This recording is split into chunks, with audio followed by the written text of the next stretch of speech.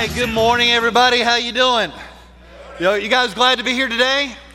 Hey, let's thank the Lord one more time.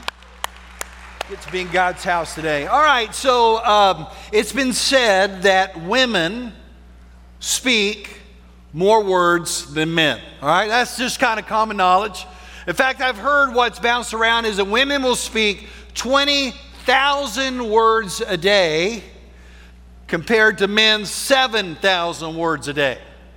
Now, I don't know if that's true or not. I mean, I grew up in a house full of women, right? I have daughters, and it may be true. I'm not really sure. But there was a doctor, Dr. Matthias Mell. He's an associate professor of psychology at the University of Arizona. He decided to put that to the test to see just how many words we speak and if there is a great disparity between men and women. So he took these devices called electronic activated recorders. The acronym is EAR for ear, right? Kind of fancy. And he attached that to several hundred men and several hundred women, recording their conversations and so on, calculate all of his data, and this is what he came up with. He said, according to his research, that men and women really do not have a great disparity between the number of words they speak. There were some men that spoke a lot and some that didn't, and so on with women. So there wasn't a big disparity. That on average, men and women speak roughly about 16,000 words a day. 16,000 words a day. So that would be equivalent to maybe a small little pamphlet of about 36 pages is how much you speak in a day.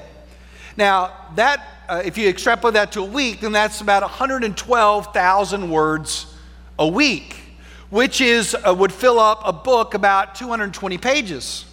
All right, so think about that. That's a pretty substantial book. You're filling up every single week. If you take that to the month, it's 448,000 words a month, which roughly runs up to about a book about 1,000 pages, which is this one right here.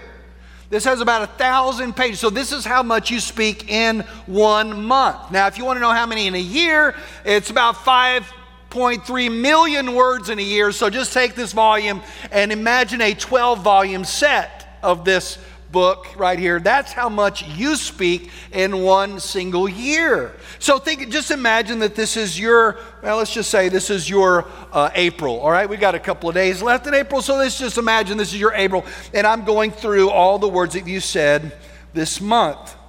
Ooh, wow, all right. Now this has got all of your emails, this has got all of your text messages, certainly all of your phone conversations, all the stuff you said at work, all the stuff you said at home. It even has your social media post in here.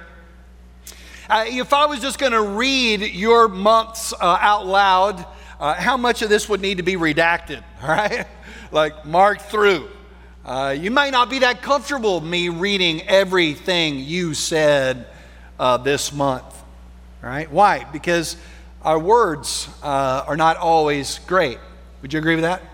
You know, we live in a time when there is a war of words. We see it in the political realm for sure. You see it on the news. I mean, every comment seems to be an explosive comment, a negative comment, a divisive comment.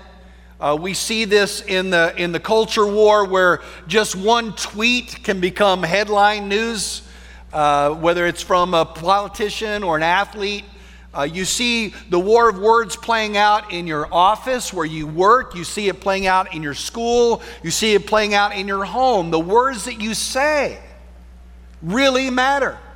In fact, did you know that Jesus said that our words matter? That the Bible overall has a lot to say about our words. Why? Because our words are really important to God.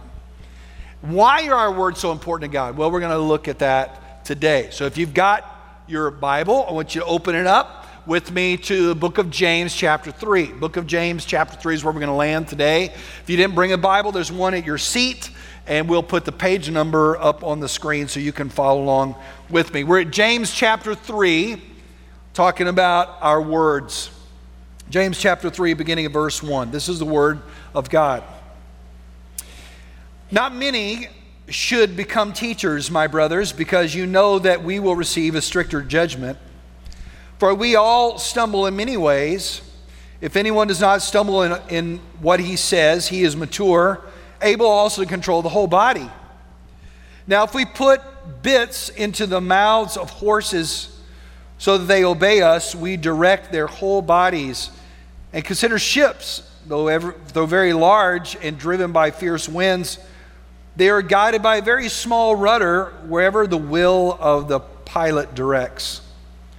So too, though the tongue is a small part of the body, it boasts great things. Consider how small a fire sets ablaze a large forest. And the tongue is a fire. The tongue, a world of unrighteousness, is placed among our members. It stains the whole body, sets the whole course of life on fire, and is itself set on fire by hell. Every animal, every kind of animal, bird, reptile, and fish is tamed and has been tamed by humankind, but no one can tame the tongue. It is a restless evil, full of deadly poison. With the tongue we bless our Lord and Father, and with it we curse people who are made in God's likeness. Blessings and cursings come out of the same mouth. My brothers and sisters, these things should not be this way. Does a spring pour out sweet and bitter water from the same opening? Can a fig tree produce olives, my brothers and sisters, or a grapevine produce figs? Neither can a saltwater spring yield fresh water. Let's stop right there for just a minute. So what is he saying? You could probably write on the top of this segment kind of the main idea of this passage, and here it is. That your words have power. Your words have power. Now, when I say your words have power, let me tell you what I don't mean. What I don't mean, what I'm not saying, is that when you speak your words, they go out into the universe and create reality that will come back to you in positive things. Okay, that is not what I'm saying. There's some people that say that today, and there are people that approach that. The only one who can speak words and create reality is God, right? He spoke and the worlds came into being, but that's not what God tells us about our words. But our words do have power in the sense that your words have the power to heal or to hurt. Your words have the power to build up or to tear down. Your words have power to speak life or to take life away. Just consider people in human history, right, that have used their words for evil or for good. Of course, the poster child is probably Hitler, right? Is one who was a powerful communicator, a riveting communicator, and yet his words killed millions of people. Or Osama bin Laden, with his words, incited terrorists to jihad. Or you look at Martin Luther King, right? Martin Luther King Jr., who through his words brought liberty and championed freedoms and equal rights and civil rights. Or you look at our founding fathers who used their words to draft the document that ensures our liberties. Or even look at the words of Jesus that brought not only physical life, but eternal life. See, words matter, and listen, your words matter. Your words have the power to cultivate deep friendships and relationships. Your words have the power to inspire and to cast vision and to bring good out of somebody, or your words can crush somebody in a way that they may be crippled the rest of their life. So our words matter. In fact, that's really what James is saying in verse 1. Look at it again. He says, not many of you should become teachers, my brothers, because you know that you'll receive a stricter judgment. In other words, this is the verse that keeps me up at night on Saturday nights, all right? This is the one that keeps me up because I'm thinking, wow, okay, great. I'm going to sit under a stricter judgment because I'm going to stand up here and talk to you about what God says. And I'm held accountable for every word. If I lead you to what is true, what is right, and accurate, then that's good, praiseworthy. But if not, then I'm held under judgment for that because God scrutinizes every word. And you say, well, I'm glad I'm not a preacher, right? Man, woo, I'm glad that's on you, Craig. That's not on me. Well, hold on just a minute. Did you know that he also scrutinizes every word that you speak?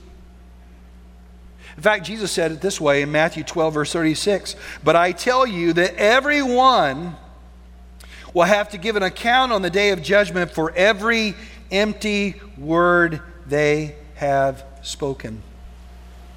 What that means is that every word you're accountable for. Every word you said in that text, that you said in anger, every word that you said when you hung up the phone from that person and said what you really think about them, every word that you whispered to somebody and said, well, don't tell anybody else, I'm just trusting you with this. Every word you're accountable for. So why is God so interested in our words? Why is that such a big deal to God? And we're back to the main point. Your words have power. Your words have power. You say, well, what kind of power do my words have? Well, let me give you a couple of things. First one is this. Your words have the power to direct. Your words have the power to direct not only the course of your life, but the course of other people's lives. And this is really what he's getting at the first part of this chapter. He gives two illustrations. He talks about the horse, right? This massive horse, large, powerful, muscular animal, and yet you can turn that thing to the right or the left with just this little bitty bit in its mouth. Right? Something very small can turn this massive animal. And he says, let me give you another illustration. What about a ship, right? This massive ship, this cruise ship, can be turned at the will, can be directed at the will of the captain by just turning this little bitty, in comparison, this small rudder. And the idea is that something very small can direct something very large. And he said in the same way, your tongue, comparison to your whole body, is very small, and yet it can set your whole direction of your life. What you say can direct your life. It can direct that relationship, if you're going to stay married or not, or if you're going to get engaged or not, if that friendship is really going to flourish or not. All that can be determined by your tongue. Whether you get that job or not can be determined by your tongue. I was talking with a guy this week, and he was telling me about a relative of his that he was in college, and he said some really inflammatory things that were bad, and it happened to go viral online. And he said when he graduated, he could not get a job because the first thing those employers do is look at your social media, and it kept pulling back to this one thing that he said when he was in college. Your words these have the power to direct the course of his life. Your words have the power to direct you in every possible way. When you're pulled over, your words have the power to either get you a warning or get you a trip to the office with steel bracelets, all right? It's your words have power to direct your life, and that's really what he's saying. Just small little thing, the tongue, but it has so much power to direct the course of your going. It can direct your life, shape your reputation, determine your impact. I think about Roseanne Barr just recently, about a year ago, that one tweet in the middle of the night, she was probably intoxicated, and her career is poof, over. Her words mattered. Words matter. Think about your relationship with God. If you have words of repentance and brokenness and honesty and truth-telling, it can open up heaven. If you have words of pride and resistance and blasphemy, they can take you to hell. Your words really matter to God. They have the way of directing your life. That's why Job said it this way, I put my hand over my mouth. Right? Sometimes that's just what we need to do, right? Amen? Just put my hands over my mouth. I was thinking about that this week. It was a really poignant illustration. Some of you came to Easter Sunday. Some of you were in the third service. How many were in the third service on Easter Sunday? All right. Got a few in the third service on Easter Sunday. We had something happen in the third service that has never happened to me before. All right. So we're in the third service. We're about halfway through the third service. And all of a sudden, the fire alarm goes off. All the strobes, beep, beep, beep. You start to hear this voice saying, please evacuate the building. Please evacuate the building now. And so I'm like, okay. So now remember, this is Easter. And I'm watching everyone leave the building, which is like preacher nightmare, right? I'm like, what is going on here? And so finally, in a couple of minutes, we figure out, it's not a fire, and everybody come back in. So everybody comes back in, and we kind of hit reboot and start over again, and kind of made a little joke, and then I got up and preached. It was fine. It was great. But of course, at the end of the third service, as I'm like headed home, I'm wondering what happened. So I'm on the phone with Zach, our operations guy. He says, Craig, are you sitting down? I said, yes, I'm sitting down. Are you taking a breath? I'm taking a breath. Tell me what happened. He said, well, one of our sweet ladies that just works on our team, and she worked so hard, Craig. She worked so hard on this weekend, and we had some beeping on our fire alarm, and she was told that this code, if you punch the code in, the beeping would stop, and she punched in the wrong code. She punched in the code for the fire drill. Not good. I mean, can you imagine her punching that beep, beep, beep? No! She's like, no, stop. I could just imagine in my mind what was going on in her life at that very moment. It's like, beam me up, Scotty, right then. Just take me out of here. And so anyway, so I hung up the phone. I'm like, okay, I need to respond to this. And so what should I say? And so I just talked with Liz about it. And then I just texted her and I said, hey, thank you for all your hard work for this weekend. I know you worked super hard and all the stuff that went well. And I said, and by the way, about the alarm, don't worry about it. We're going to laugh about this thing for years to come. Don't worry about it. And man, Liz and I love you. We're thankful for you. And that was it. And so she replied back. She was very thankful. And so I watched our team on Monday as we got together. Everybody was kind of like loving on her, and kind of hugging on her, and being really super sweet. And then by Tuesday, it was getting more to teasing now, all right? So they were like, there were a lot of fire jokes going on. And they were saying, let's get her a T-shirt that says, I push the button. I don't know.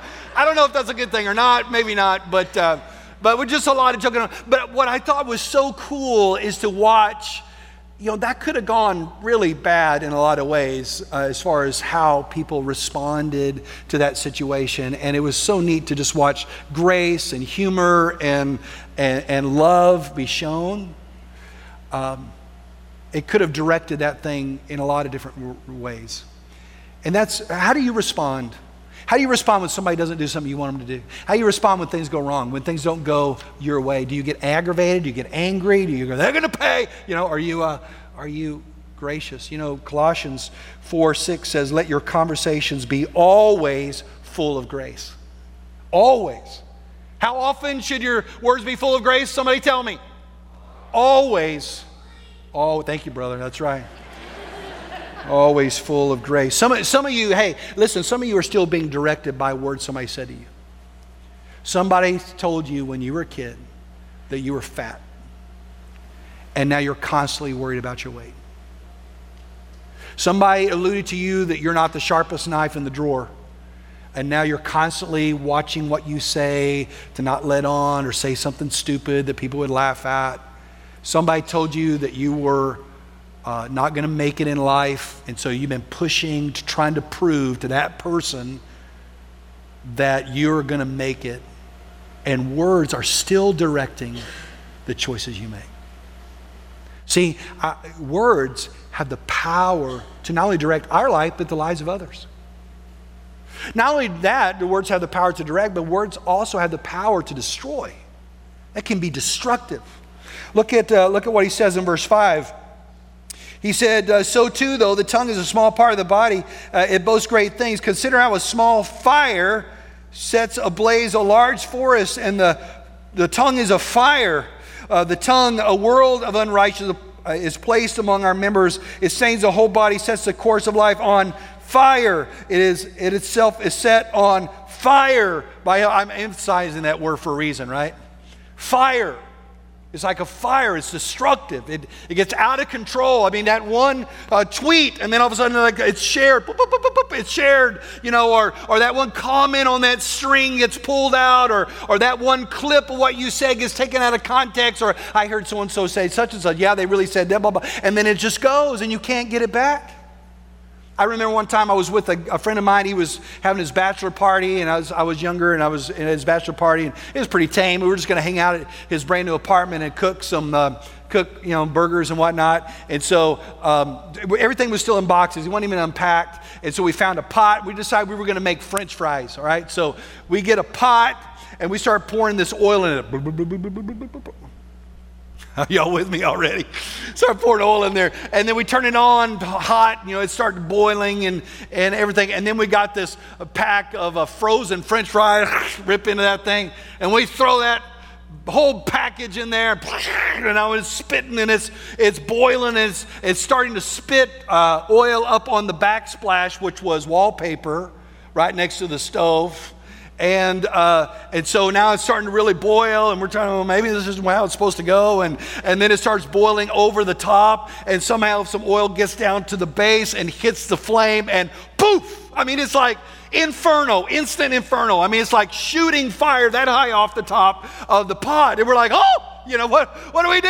And one guy goes, well, put some water on. No. You don't put water on a grease fire. So we need some powder. We need some flour. We need an extinguisher. And they're like going through the box. We don't know where anything is. You know, there's no extinguisher. There's no flour. There's nothing to put this thing in. We can't move it because if we drop it, then it goes everywhere. I mean, it's like this is really getting bad. And I'm seeing the flame is getting close to that wallpaper. And then if that goes, then we got an even bigger problem. And so I guess sheer adrenaline and a miracle. All right, I'm telling you, this is like a miracle. I got this cup towel, all right, and I just start fanning. You're like, Craig, that's not going to do anything, right? I'm just like fanning, and then I'm like going to,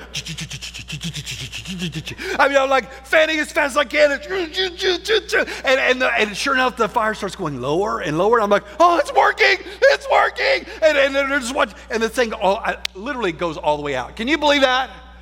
A miracle of God, right?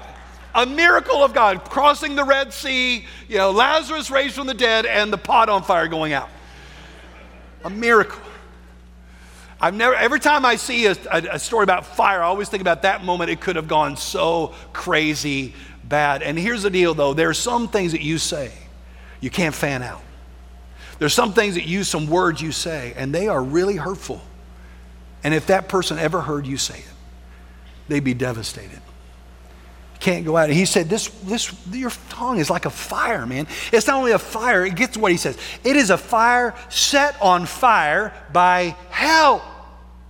James is like, gloves off. He's telling us the way it is. And he said, what he's saying is this. He said, just as God can use your words to lift up others and to speak life in others and share the gospel and move people toward Jesus, Satan can also use your words to do great damage. Imagine somebody comes to our church and after the service, woman's in tears. She says, I'm just so unhappy and my marriage has never been happy and I just feel like I just need to leave. You know, God would want me to be happy and I don't want to go to counseling. I don't want to do anything. I just want to leave and just get out. And somebody comes alongside of her and she says, you know what? I think you're right. You know, I think God really wants you to be happy and you don't need to stay. You don't need to work on your marriage. Just be in an attempt to help. You just led her contrary to God's word, against God's word, where there's real life. So many times Satan can use your words out of anger, out of frustration, out of whatever, even your own opinion. And you haven't asked God about that, and you're just kind of giving what you think, and it has nothing to do with God's word. Remember Peter, when Jesus was like, I'm going to go die, I'm going to be crucified. And Peter's like, no, Jesus, you're not going to die. You're not going to be crucified. You know, that's not going to happen. I'm not going to let that happen. And he turned to Peter and he said, get behind me, Satan. What was happening? In that moment, Peter was allowing his words to be directed by Satan himself to thwart the direction of God's purposes. He said, you got to be careful, man. This tongue thing, it is a serious thing to God. We're accountable for every word. It can direct people's lives for good or for bad. It can destroy people. And Satan can even use your words spoke out of frustration or anger or the intent to hurt that can really do serious damage. He said, not only is it destructive like a fire, I mean, he's probably just trying to come up with other illustrations. Okay, what's dangerous? He said, it's like a wild animal. He said, like, you know, we can tame reptiles and we can tame birds and we can tame lions. We can tame all kinds of wild animals, but no one can tame the tongue.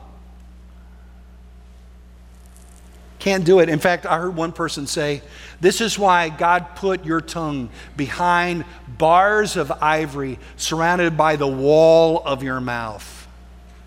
It is like a cage for a wild, poisonous animal that can hurt so many people. Some of you have been hurt by words that people have said about you. And you replay them in your mind. And it's one thing to go back later and go, well, I didn't really mean it that way, or boy, I'm really sorry. But you know what? It's kind of like trying to put the toothpaste back in the tube, right? Can't be done.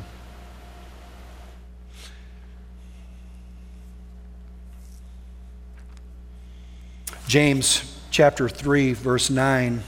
With the tongue we bless our Lord and Father, and with it we curse people who are made in God's likeness. Blessings and curses come out of the same mouth. My brothers and sisters, these things should not be this way.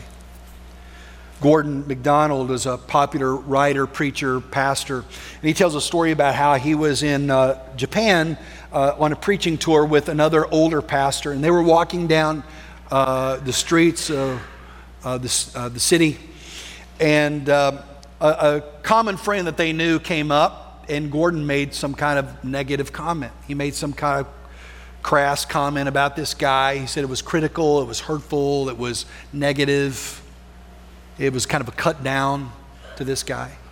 And the older pastor stopped in his tracks and turned to Gordon, and he said these words, Gordon, a man who claims to love God would never speak like that about a friend. He said in that moment it was like just a dagger in his side. And he was shocked, but he was immediately convicted. He said from that point forward, every time I started to say something negative about a person, I would always remember that friend of mine saying, a man who claims to love God would never say a thing like that about a friend. I wonder how many times the Holy Spirit has winced when you said something about someone, called them a name, said how much you hate them or how much you don't like them. And you know, it's one thing to say, well, okay, I'm not supposed to say that against my Christian brothers and sisters, but I can say that about that politician because I really hate their guts, or, you know, they're tearing out, you know. But no, you know what? The Bible says that even that person is created in the image of God. Even that person Jesus died for.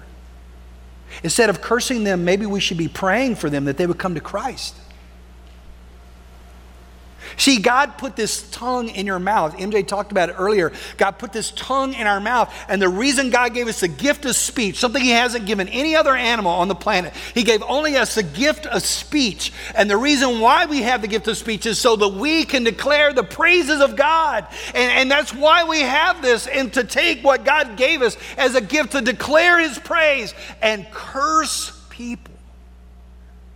He said, brothers and sisters, this should never, ever be. Listen, our tongues matter. Our words have power. Your words have power.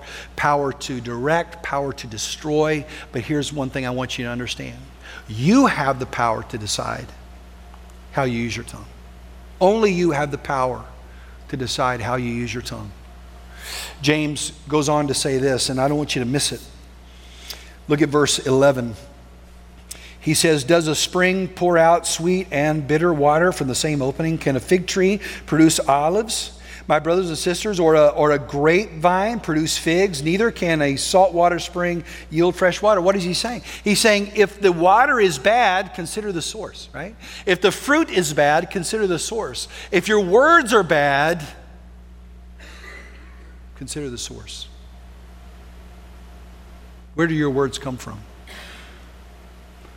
What is the source of your words? When I was a kid, when I was like in elementary school, I loved my bike, all right? It was the coolest bike ever. I stripped it down. I put some motocross handlebars on it. I put this little seat on it. I ripped off the fenders, man. It was knobby tires. I lived on this bike. I mean, I jumped ramps. I just, all from morning to night, I lived on this bike. And even as a young kid, I understood this one principle, that whatever I did with my pedals determined how my wheel did, right? So if I slammed back on the pedals, my wheel would stop. If I pumped harder with the pedals, then it would drive through this chain. It would drive the wheel, right?